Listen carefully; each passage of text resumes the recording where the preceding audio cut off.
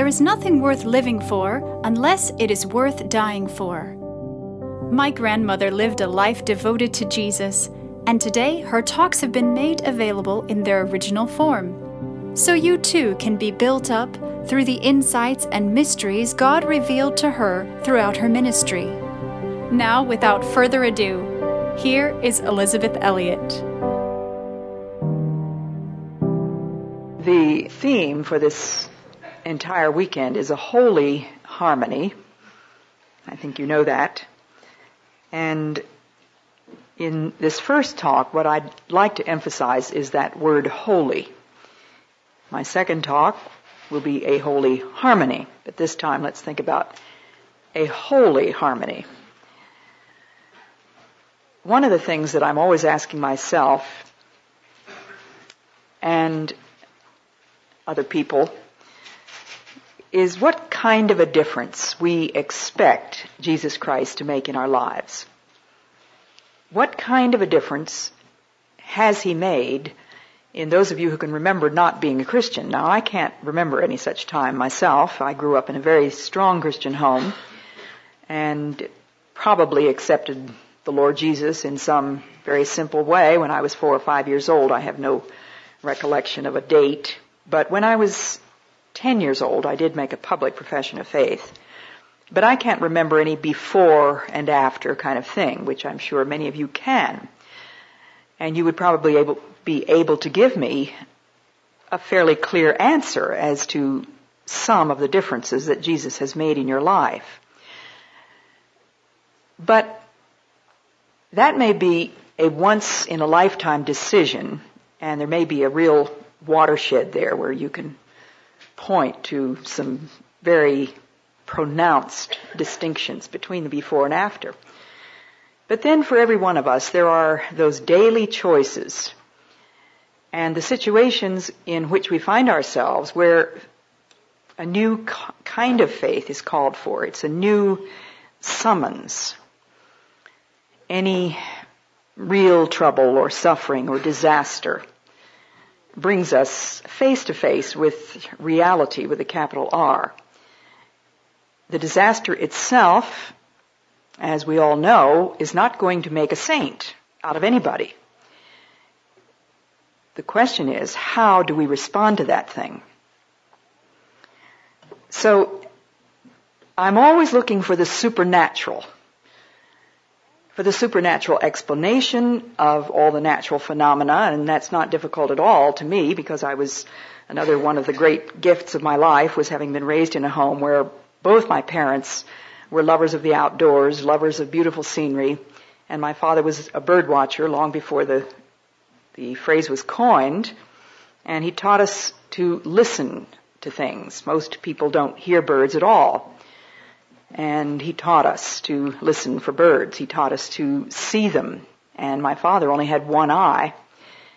He had lost one eye through an accident when he was 12 years old, and he could see more with that one eye than most of us could see with two. But he trained us, and he taught us to appreciate God's creation. And so I can look at the visible things, and I see in them visible signs of an invisible reality. It's not difficult in a beautiful place like Colorado Springs to do that. But I'm always looking for the supernatural in the events of my life and in the stories of other people's lives. And it's a wonderful thing to see the way in which God works together a concatenation of events. It's particularly wonderful when you keep a spiritual journal, as I do. I've kept one for about 50 years. And that doesn't mean every day, but, the high points of my life, I can go back and see how God has led me. We hear a lot of talk about being in harmony with nature or in harmony with each other. There are many kinds of harmonies that are not holy harmonies. But I want us to focus on this holy harmony. And I take the phrase from an anonymous poem that I have framed on the wall of our house back there in Massachusetts, it says, "Thou shalt know him when he comes, not by any din of drums, nor by anything he wears." Wait a minute. "Thou shalt know him when he comes, not by any din of drums, nor the vantage of his airs, nor by anything he wears, neither by his crown nor his gown. For his presence known shall be by the holy harmony that his coming makes in thee." How many of you know some really holy people? I would hope that everybody knows somebody in your life. I see a few blank looks and a few heads nodding, but we are poor indeed if we don't know any holy people. But I've known many, and I thank God for them. My parents were certainly two holy people. And there are certain characteristics about those holy people that they have in common. And one of them is a harmony. And I would hope that during these few days that we have together, that not one of us will go away from this quiet place without a new sense of that holy harmony within your own life. When I think of the people that have greatly influenced my life, not only people that I've known in the flesh, but people who have blessed me through their books. Amy Carmichael is a shining, outstanding example of that. I was introduced to the writings of Amy Carmichael when I was 14 years old, and I have been reading her books ever since, and have written her biography with the hope that I would be able to introduce this woman, who's not nearly so well known, to younger people as she was to my generation. But in her, I found an example of a truly godly woman, and she showed me in her writings the way of the cross. So she is one of many, but when I look at the holy people in my life, without exception, they are people who have suffered. Now, suffering can cause anything but harmony in one's life. On the other hand, those who respond to suffering in faith are those in whose lives we see that holy harmony. Now, I can see that some of you are taking notes, and you're probably having a dreadful time figuring out where is she going with all this, and where is point one. I haven't come to that yet. I'll tell you when I do. Aristotle said that all men seek happiness. There are no exceptions. Aristotle was a wise man, and I would not presume to take issue with him. I agree that all of us seek happiness, but the great difference between people is where they expect to find it. Where do they look for it? And for us Christians,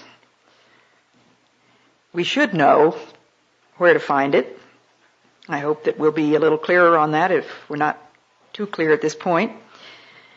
But who are the happiest people that you know? Think about those holy people, or the people in whose lives you see a holy harmony. What is it about them that makes them happy? Well, probably the truly happy people are simple people. They're peaceful.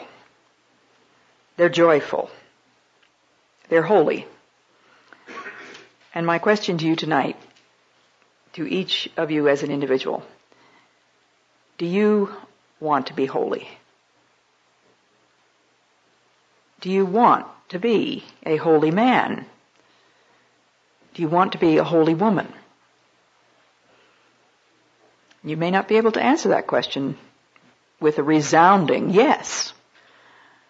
In the back of your mind, there's that first question, well, what does she mean by that? Do I want to be pious and long-faced? Well, none of us would say yes to that one. If by pious we think of just the popular word of piosity and hypocrisy. We don't want to be long-faced and all of that. But the word holy means whole. W-H-O-L-E. It comes from the same word as the word whole, or the word hale, as in hale and hearty, H-A-L-E. It means wholeness. Another question that might hinder you from giving a resounding answer to my question, do you want to be holy, is, what's it going to cost me? And if you ask that question, that's a very reasonable question, because holiness is going to cost you. Not just something, but in a sense, everything. I once had a long conversation with a journalist who wanted to do a story on faith. And he was grilling me with questions for hours and days by tape recorder. And this was a man who claimed no faith at all. And toward the end of our many conversations, he said to me, sometimes I feel as if I'd give everything I possessed to have your kind of faith. But he said, I have a sneaking suspicion that is exactly what it would cost me. And I don't want to pay that price. So I want you to ask yourself in your heart of hearts before God, you don't need to answer to me or anyone else, but ask yourself on this opening night, do you want to be holy? Now I would certainly not assume that your primary reason for coming to the Glen on this particular Friday in November of 1990 was because you wanted to be holy. Surely it's the reason that some of you came. You want to be a little bit holier than you were. You want to learn something more about God, but I'm sure that many of you came for very, very different reasons. Other reasons, some of them we might guess at, but I'm not going to presume to do that. I won't ask for a show of hands. How many of you came for such and such a reason? But I do want you to face that question before God. So now, point 1 is God's ultimate purpose. To be holy is to fulfill God's ultimate purpose. Or we could put it the other way around. If I in my life, as an ordinary 20th century woman, am going to fulfill the purpose of Almighty God in my life, there isn't going to be any way to do that unless I'm holy. Now, what exactly is God's ultimate purpose for us? Well, I want to read to you from Ephesians, the 1st chapter. And if you don't have Phillips' translation, I would suggest that you listen while I read this, because it is a bit too difficult to do the severe mental scampering of trying to figure out, well, how in the world did Phillips get that out of this if you're looking at another translation. But this is what it says, Ephesians 1, 3 through 12. Praise be to the God and Father of our Lord Jesus Christ for giving us through Christ every possible spiritual benefit as citizens of heaven. For consider what he has done. Before the foundation of the world, he chose us to become in Christ his holy and blameless children, living within his constant care. He planned in his purpose of love that we should be adopted as his own children through Jesus Christ, that we might learn to praise that glorious generosity of his which has made us welcome in the everlasting love he bears toward the beloved. It is through him at the cost of his own blood that we are redeemed, freely forgiven through that full and generous grace which has overflowed into our lives and opened our eyes to the truth. For God has allowed us to know the secret of his plan. And it is this: he purposes in his sovereign will that all human history shall be consummated in Christ, that everything that exists in heaven or earth, and I presume that means us, along with everything else, shall find its perfection and fulfillment in him. That's God's purpose. In his sovereign will, that all human history shall be consummated in Christ, and that everything that exists in heaven or earth shall find its perfection and fulfillment in him. The world is desperately searching for fulfillment. I am up to here with that word, especially from women. They're looking everywhere except where it is for fulfillment.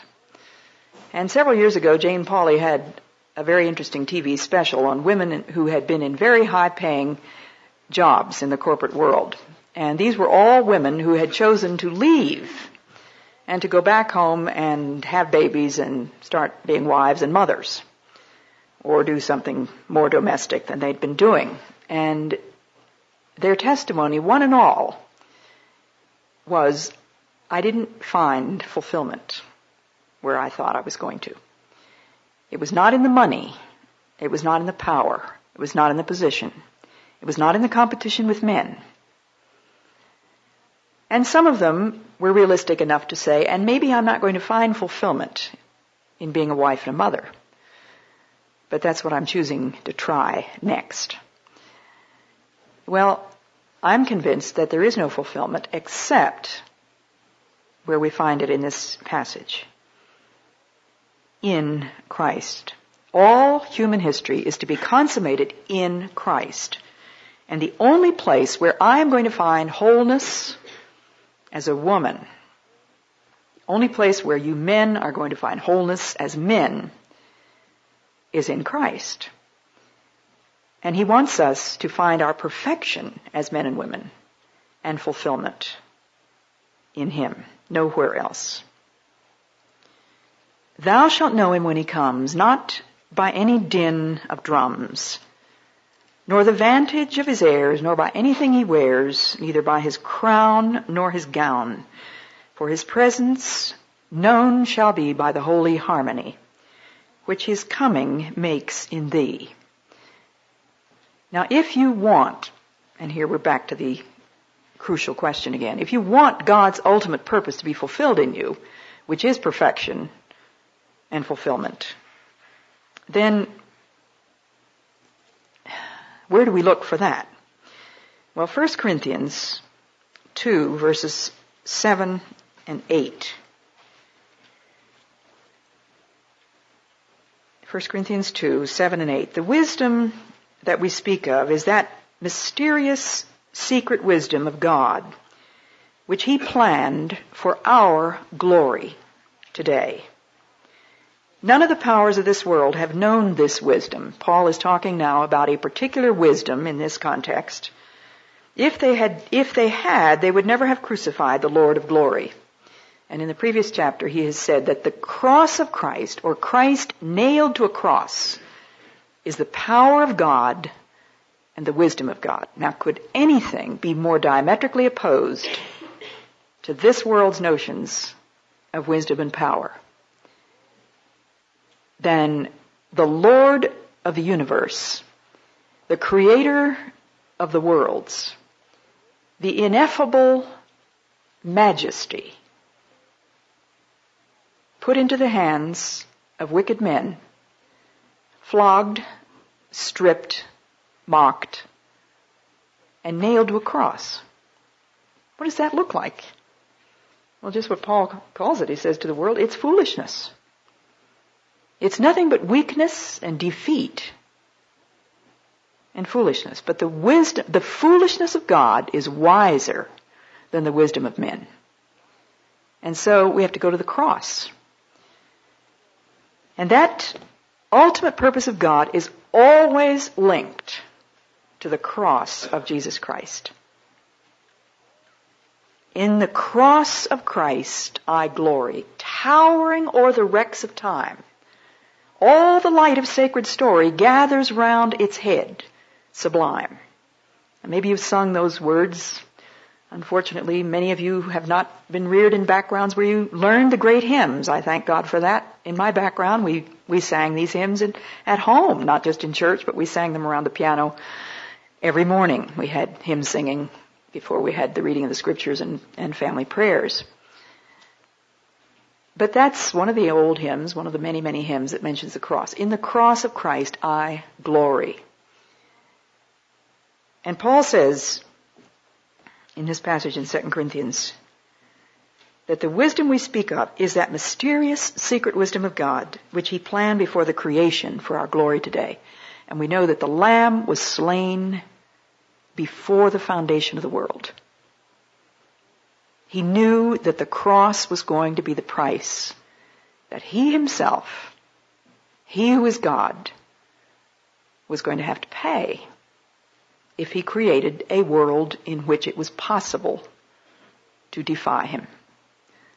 And God, in his incredible grace, chose to create us creatures who can shake our fists in his face and say no to him. Can you imagine? I mean, he didn't have to do that. He created the winds and the tides and the mountains and the goats and the deer and all the rest to do his will perfectly all the time. A mountain goat or a mountain sheep does the will of God by being a mountain sheep. And the tides come up in front of our house every day, and they go down every day at exactly the minute that's on the little tide chart that I keep on my desk. There is never the slightest variation. Perfect obedience. But he created two orders of being, spirits and men, as far as we know, only two, that were capable of defying him. And he knew that he would have to pay the price. Before the foundation of the world, that lamb was slain. What a strange wisdom, this secret wisdom of God, which he planned before the creation of the world. For what? For our glory. That's his purpose. For our glory, for our fulfillment, for our consummation, for our wholeness. That's his purpose. None of the powers of this world have known this wisdom. If they had, they would never have crucified the Lord of glory. But as it is written, things which eye saw not and ear heard not, which entered not into the heart of man, whatsoever things God prepared for them that love him. But God has, through his Spirit, let us share his secret. Now, I could spend the whole evening talking just about that, or the whole weekend. But that's where I wanted to begin. Point one, God's ultimate purpose is our fulfillment, our wholeness, our holiness. Now, second thing, there is something that you and I have to do about it. God is not going to invade the citadel of our freedom with which he created us. He created us with the freedom to choose to love him or to choose to deny him. And we all know the choice that Adam and Eve made and the choices that we have made ourselves to disobey. But we have the choice to cooperate with him, to believe, or to reject. So point two is you have to believe. If you're going to find that holy harmony, then first of all, you are going to have to believe that God's purpose for you is fulfillment. Now, some of you are having a hard time believing that. I don't know who you are. I don't know a soul in this room. I don't know anything about your stories.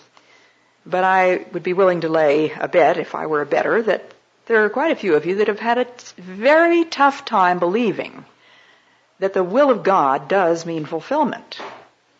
You have your own blueprint of the way you would like to see your life work out, and you've been hammering away on God's door for certain things which God has not so far granted to you. And if you're really honest, you might have to say, I'm not sure that I do believe that. I'm just not sure. Maybe if God would give me my way, I'd be happier. It's amazing to me how whatever subject I'm going to be talking about, the book that I happen to be reading will have something that has a bearing on that. And I don't choose the book because of the subject I'm going to be talking about, because obviously I'm talking to many different groups in the time it takes me to read a book. About the only time I have to read a book is when I'm on a plane going somewhere to speak.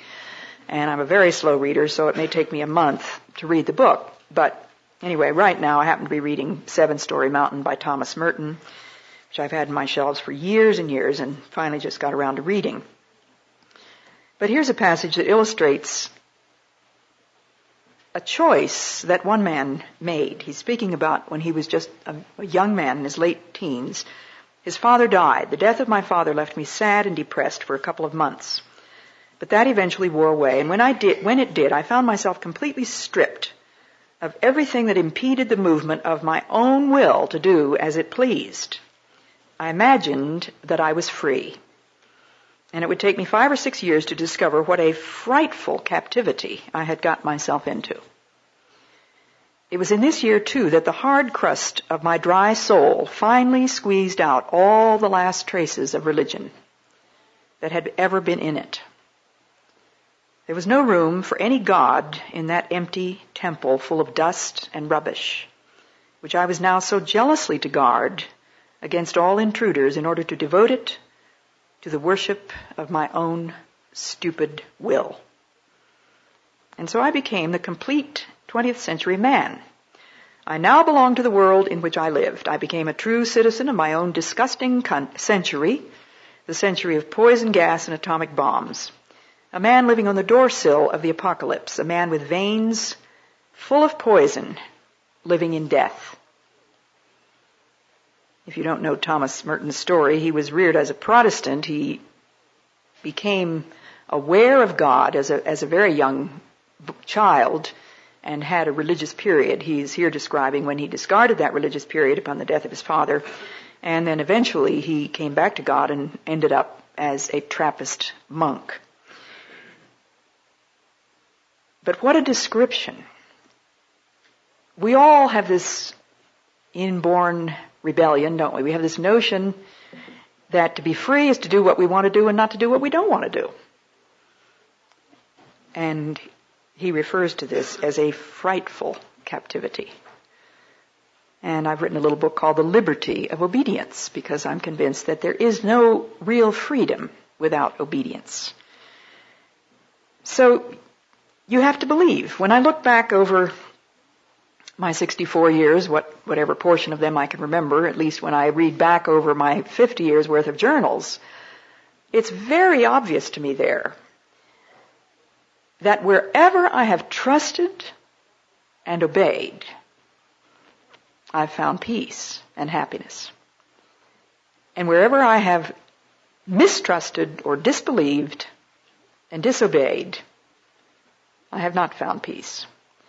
And when I go all the way back to my small childhood, I would say exactly the same thing about my relationship to my parents.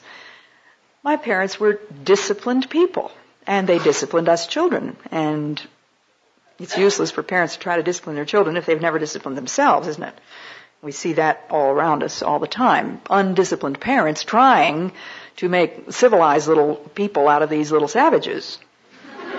And it can't be done without discipline. But anyway, I think of how we were taught to trust our parents' word. What they said, they meant, and they meant it the first time.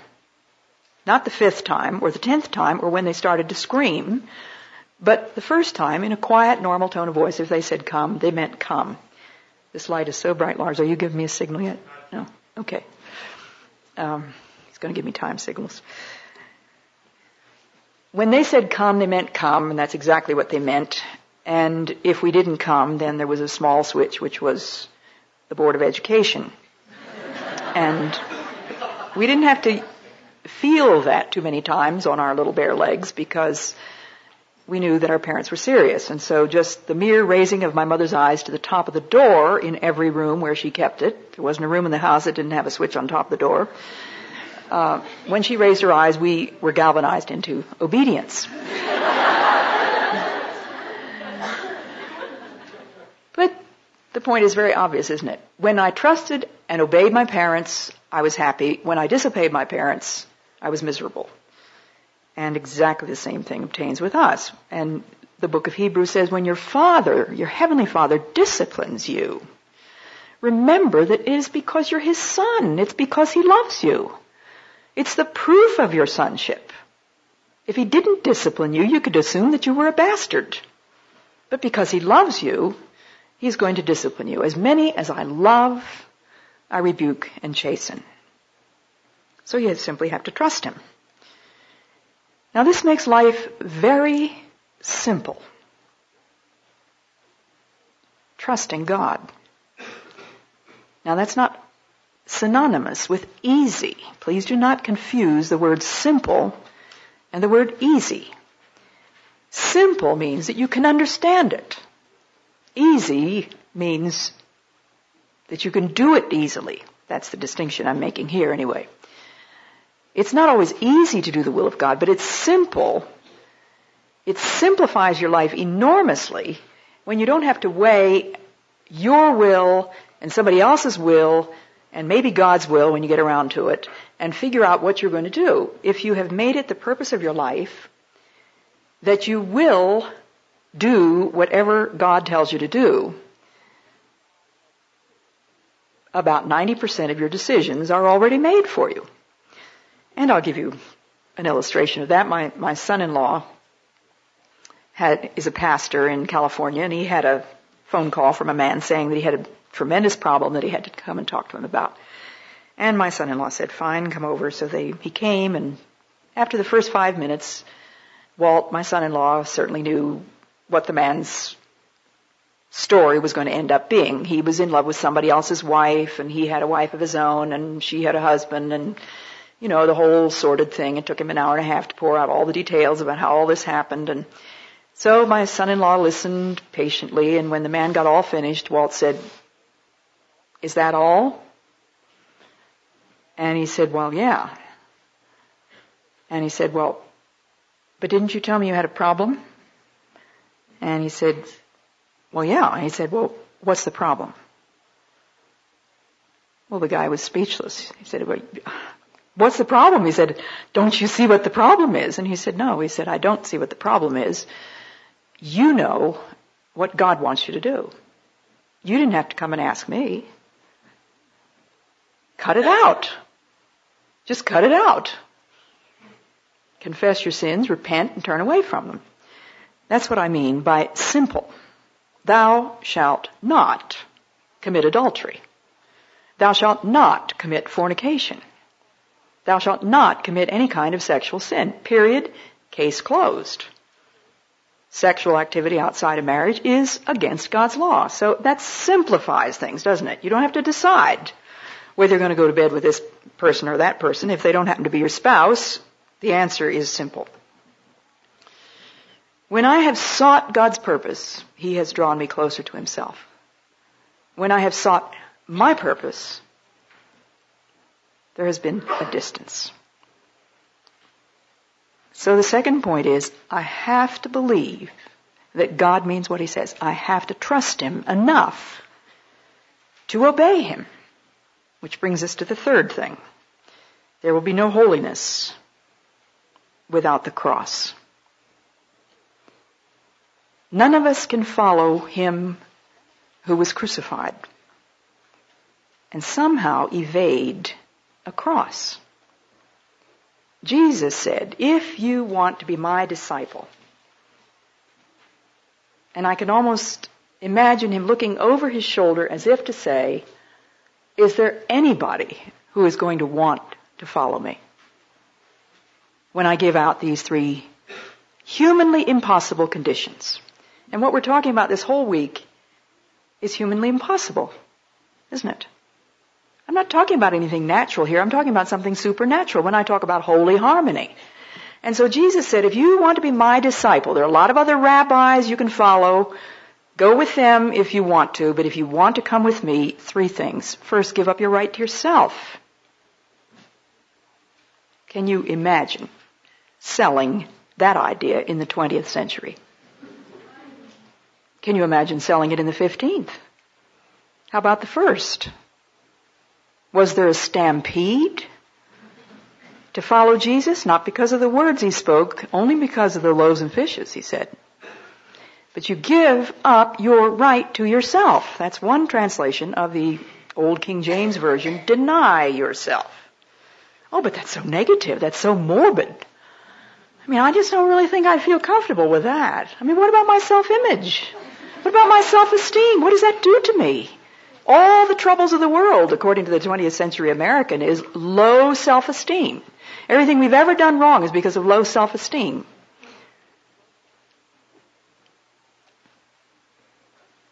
What did Jesus say? If you want to be my disciple, this is where you start, with the negative. Give up your right to yourself.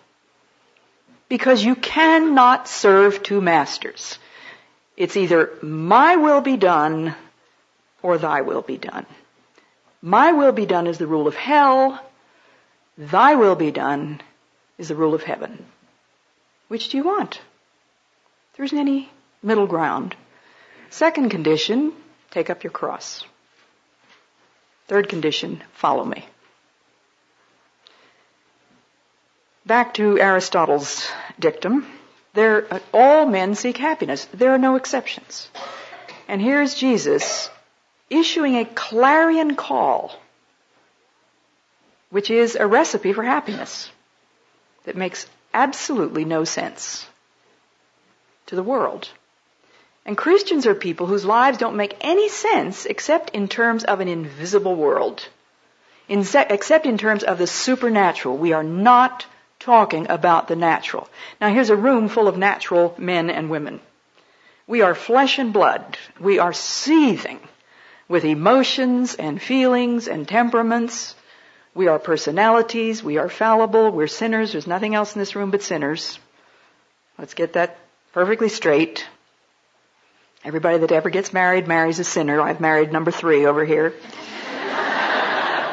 There isn't anything else.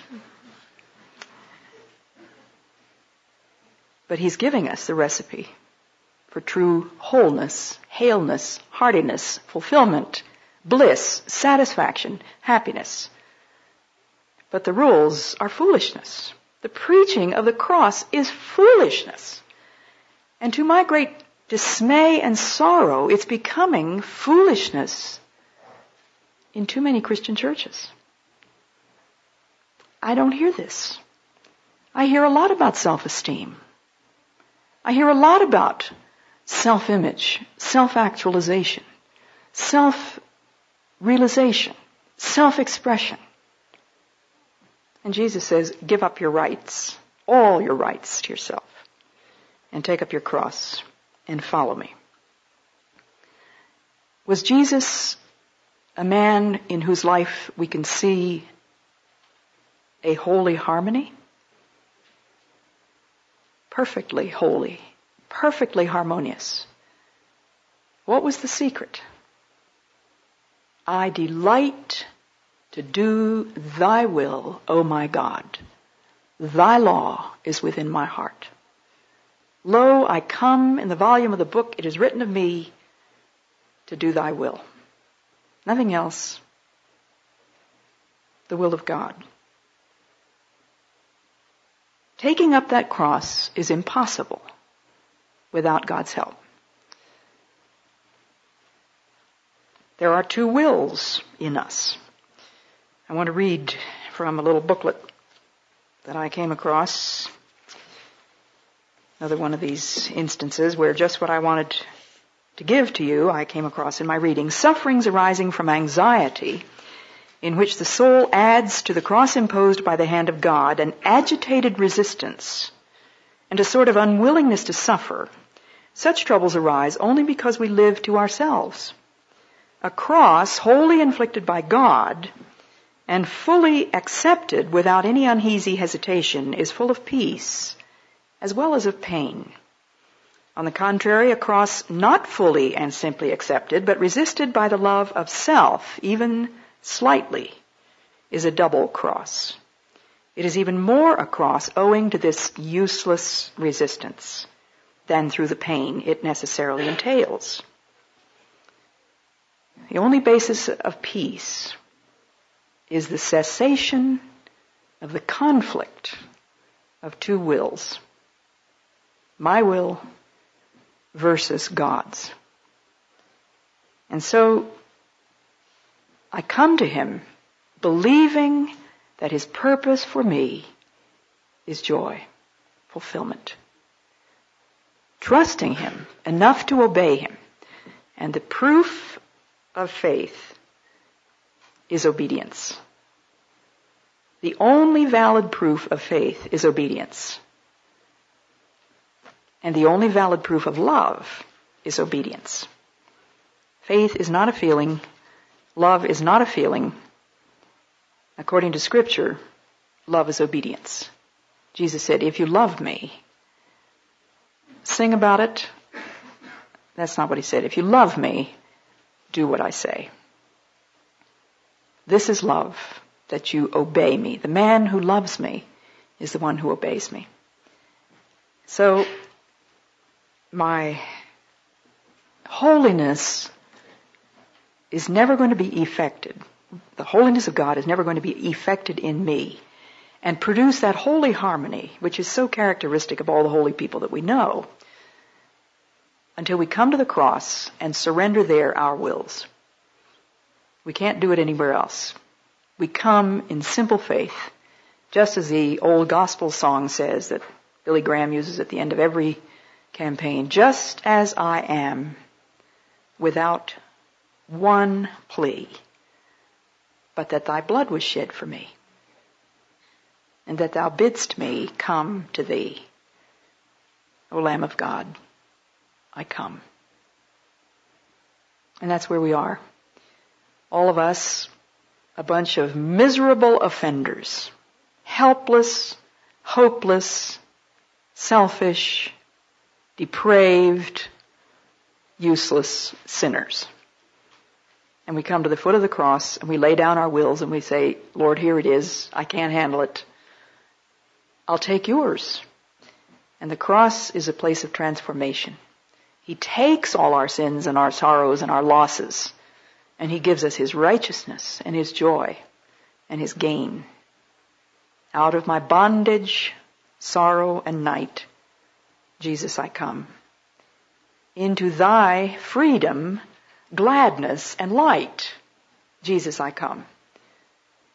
But our minds are so infected by the thinking of the world, it's very difficult for us to think that freedom simply means obedience to Jesus Christ in his service is perfect freedom. So that's what I mean by a holy harmony. A harmony which is in complete agreement with the will of God. A harmony which unites myself, all that I am, all that I have, all that I do, with the person of Jesus Christ. A transaction that has to take place at the cross. And then he is my Savior. He becomes that holy harmony.